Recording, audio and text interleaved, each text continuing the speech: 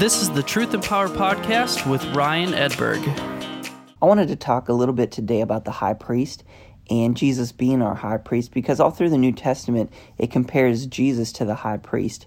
And for me, that didn't mean much because I didn't know much about priesthood, or I went to a Catholic church once, and so I didn't know much about what a priest even did or what that looked like. So I started to research a little bit about what the high priest was back in that day, because if they say that Jesus is our high priest, then I really want to know what that really means. So today I want to encourage you guys, because this is going to be good. I want to show you a few things here about Jesus being our high priest and what that really means for you. First off, if you look at the way that the Israelites had to do things and God's people, they really had to bring sacrifices once a year to the high priest. And what the high priest would do is he would take the sacrifices and go into the Holy of Holies. First off, he had to take a sacrifice for himself and offer for his sins, and then he would take the sacrifices from everybody else and offer it to God into the Holy of Holies. So there's a lot of cool symbolism there when Jesus died and the veil was torn and stuff like that, saying that there's no longer a high priest, that was no longer the Holy of Holies place, that Jesus didn't reside in the temple anymore, but now we are the temple of the Holy Ghost, and we are that Holy of Holies where God can live on the inside. Why is that? Because of Jesus Christ and what he paid. But the high priest, they actually used to put bells on the bottom of their uniforms and stuff like that, and a rope around them, so that if they were in the Holy of Holies and they dropped over dead, they would pull them out with a rope. So it wasn't really the job that you wanted to do. But for the high priest, they would go in and they would sacrifice. And really what it was is, so was the high priest, so was the rest of the people. So as the high priest went, he really represented the people to God. And so you really hope that you've got a good high priest at the time, so that, your sins were forgiven for the year. And it really wasn't even enough to cover your sins, but was just to suffice for the year. And really, that's why we talk about people in their salvation, why when they get saved, they want to keep coming back for forgiveness and coming back for forgiveness and coming back for forgiveness. And it's really that same mindset of the blood of a goat or a lamb being the same as the blood of Jesus Christ, where you're really saying, I don't think the blood of Jesus, when I accepted him the first time, I don't think it was good enough for my past, present, and future sins. It's really just enough for right now. And I screw up again, I've got to come running back. And it is good to have repentance. It is good to be sorry for the things that we do that are wrong. But it's a different time that we come to God now. We come in confidence, knowing that we're still his son and daughter. And we don't come saying, forgive me of my sins again, I need to do this and this. You're still got Jesus in you. Your spirit is as righteous as it's ever going to be. You're as holy as you're ever going to be. Why? Because you have Christ living on the inside of you. We still want to get rid of sins so that it doesn't wreck our lives here on earth. But really, we don't need to keep coming back every year like they did in the Old Testament. And I'm going to read some scripture to go with that.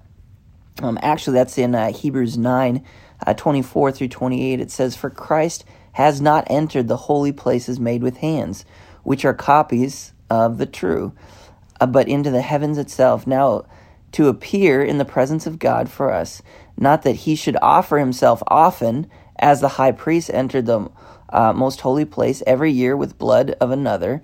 He then would had to suffer often since the foundation of the world. But now, once at the end of the ages, he has appeared to put away sins by the sacrifice of himself." So literally, he put away sins by the sacrifice of himself. So sins are no more affecting you like they used to. "And as it is appointed to men to die once, but after the judgment, so Christ was offered once to bear sins for many. To those who eagerly wait for him he will appear a second time, apart from sin, for salvation." So really, Jesus is telling us here that he just had to die once to pay for all sins. That's why he was on the cross. That's why God turned his back and Jesus said, Lord, Lord, why have you forsaken me? Because he died once and for all. So the high priest back in that time would go and take animals and sacrifice them. But as the high priest was, he really represented the people to God. Another cool thing about the high priest is in the year that the high priest died, anybody who was in prison for wrongdoing, maybe you'd killed somebody or maybe something had happened, when the high priest had died, they opened up the gates and they released people. And so people were free. And this is really symbolism of what Jesus did, because really when Jesus died once and for all, we were all set free. And so now if you've accepted Christ Jesus, you are no longer under sin. Now, can you still sin? Yes, but it doesn't have that same effect on you. We always say that we are free from sin now. We are not free to go and sin, but we are free from sin. It doesn't have the same effect on us anymore. Even Paul said, it's no longer I that sins, but the sin dwelling in me. It's a different perspective once you realize what Jesus paid for once for all. So looking at this, and if you really see that Jesus is our high priest, he is just like the high priest back in the day, where he really is the representation to God of his people. And so because God no longer looks at you and your sins the same way, but when he looks at you, he sees the blood of Jesus. The same kind of symbolism on the 10 plagues when they said, put the blood of the lamb over the doorpost. And as they walked by, that house, the firstborn wasn't killed in that time. And so the angel of death, would walk by and see the blood of the lamb over the doorpost. And that's really looking at Jesus as the blood of the lamb over us, and God looking at it and saying, they're mine, they're mine, they're mine. Now, the angel didn't open up and say, who's in there? I need to look around and make sure everybody's in here that needs to be there. It doesn't matter if you were an Israelite or an Egyptian. If you listen to the word of God and put the blood over the doorpost, your house was fine. And so really that is a symbolism, and God was showing us what was to come with Jesus. And that when Jesus was to die, when you accept him, the blood is over your life. So think about this. If Jesus paid for all sins on the cross, past, present, and future, how is it that people go to hell? If sin is paid for, sin is covered. Well, the word is very clear in several places that all sin is paid for and covered, but people still go to hell. Why is that?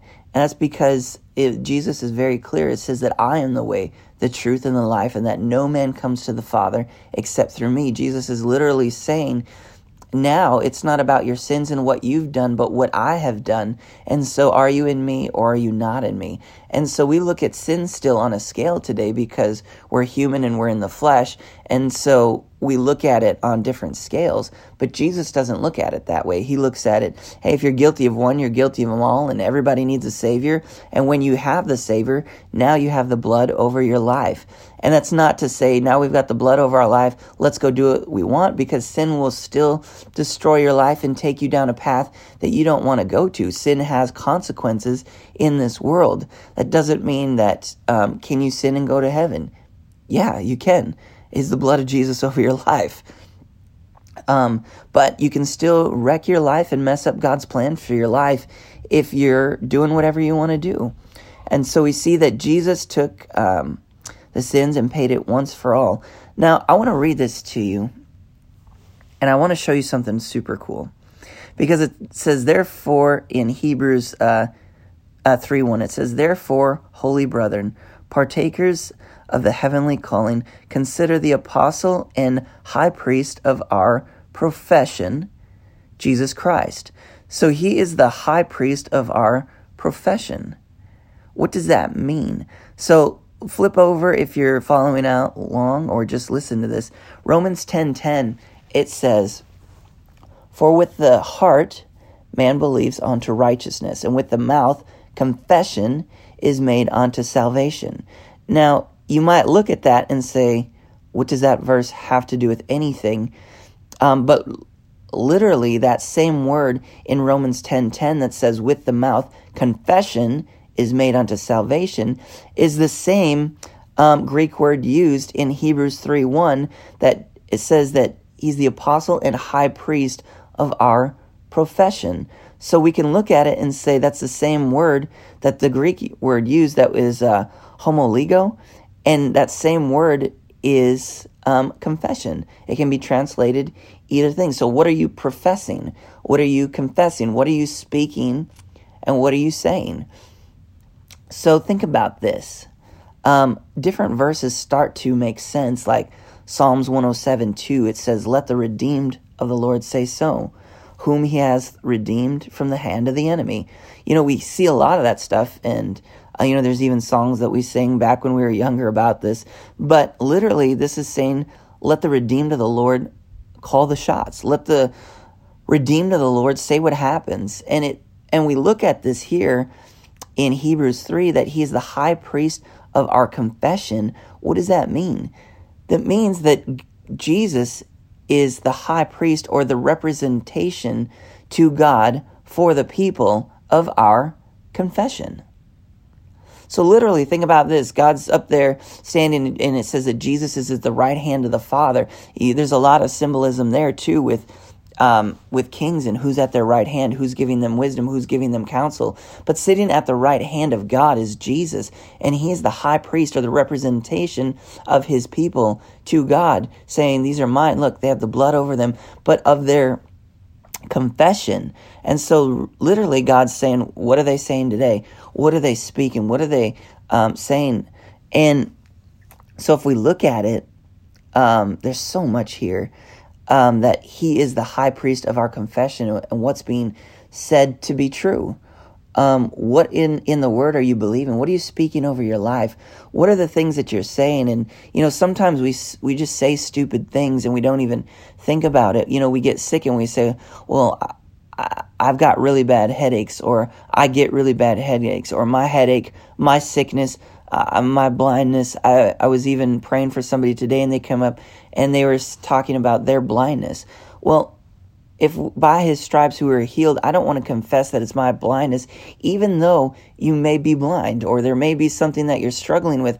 I don't want to take that confession on, but say that by his stripes I've been made healed. I may not see right now, but I want to keep saying the word of God over my life, because the word is more real to me than anything that's going on in the natural. I may be dealing with a symptom right now, but the word of God says that I can be healed. The word of God speaks life over me. The word of God says this, and so I'm going to change my confession to line up with the word of God. Why? Because Jesus is that high priest and the representation to God of my confession. And so now I'm not just going to say, this is mine and that is mine, and I'm going to confess stuff. We hear people all the time, well, when it rains, it pours. Well, what are you confessing there? You're saying if it's not bad, it's worse. People all the time say that kind of stuff. Well, you ask somebody how they're doing, and you don't want them to lie, but the answer is, well, how much time do you got? My life's really bad right now. And I really want to be people of God, to be mindful of the things that we're saying. Even the world, don't even be a Christian to know that there's power in what you say. There's power in speaking life over your life. There's power in positivity even. And that's a biblical principle that even the world will get and charge you to come to a conference and teach you about. But it's not a new concept. It's a biblical principle. So look at James 3 and 1 right now, and we're going to go through probably 12. But in James 3, 1 through 12, I want you to go through and read that if you have time. But it says, my brethren, let not many of you become teachers, knowing that we shall receive a stricter judgment. For we all stumble in many things. If anyone does not stumble in word, he is a perfect man, able to bridle the whole body. Indeed, we put bits in the mouths of horses' mouth that they may obey us, and we turn their whole body. Look, also a ship, although they are very large and are driven by fierce winds, they are turned by a small rudder, wherever the pilot desires. Even so, the tongue, a little member, and boasts great things. See how great a forest that sets a little fire kindle. So I want you to look at this. It goes on talking about the tongue. So I used to think that this is really talking about, watch out, we say, don't say bad words, to be careful about it, the bridle in the horse's mouth. But literally what this is saying is that look at the ship and how big it is. Look at your life and where it's going. And what steers that ship is that little rudder that they call the tongue. And so literally letting your tongue steer and guide your life is what this scripture is talking about. And Jesus is explaining right here all about how to win and how to direct your life, how to steer your life in the right direction. It's talking about using your tongue, going back to Jesus is our high priest of our confession. Then verses you can throw in there like Proverbs 18:21 that says, death and life are in the power of the tongue. Those who love it will eat of its fruit. So literally, they're talking about how much power there is in your tongue. And using your tongue, using your words to guide your ship, guide your life in whichever direction or path you want it to be. Why? Because Jesus is literally our high priest and our representation to God of what the things that we're saying. He's really bringing it to God and saying, hey, they're speaking my word. Hey, they're quoting scripture. Hey, they're saying this over their life. And that can literally steer your life out of troubled waters, out of things that you may be going through. Why is that? Because the word says that as a man thinks, so he is. That out of the abundance of the heart, the mouth speaks. What does that mean? That means that you're speaking, you're using your words to guide your life. But what does it come out of? Your heart. What's in your heart? Your belief system. So literally, you're speaking what you believe. You're not saying just random words, trying to make your words guide your life. Out of your mouth should be coming the promises of God. Why? Because you believe it in your heart, and it's become more real than any situation. You may be going through a time in poverty, but the word says you can be prosperous. You might be going through a time of sickness, but the word says you can be healed. You might be going through a time of desperation, but the word says that you can be the head and not the tail. And so you start to read the word, and you start to get just a revelation of the word and the promises of God being more real. Then out of that starts, your mouth begins to change, because out of your heart you begin to speak and you begin to guide your life out of those stormy waters. And so I really wanted to encourage you guys today about watching what you say. Don't just claim anything that's not of God on your life. Really take the word and meditate it. Build faith. How does faith come? Faith comes by hearing, and hearing the word of God. It just doesn't come by hearing the word of God once. It's an ongoing, I'm going to hear the word, I'm going to renew my mind, like Romans 12:2 talks about. I'm going to renew my mind to the word of God so that my heart can be changed. So now I believe the word that I hear. Now my mouth is going to confess, and I promise you, it's going to change your life so you can get out of any situation that the devil will try to get you in. So I hope that encourages you today. I hope that shows you just a little bit of scripture and some snippets of how to actually get results in your life. Not just read the word and not know what it makes sense, but really breaking it down to show you what Jesus was saying so we can have victory in our life. I hope you're blessed and have a wonderful day. To keep up with everything Ryan has going on, go to kingdomyouthconference.com or follow him at facebook.com/Ryan Edberg Music.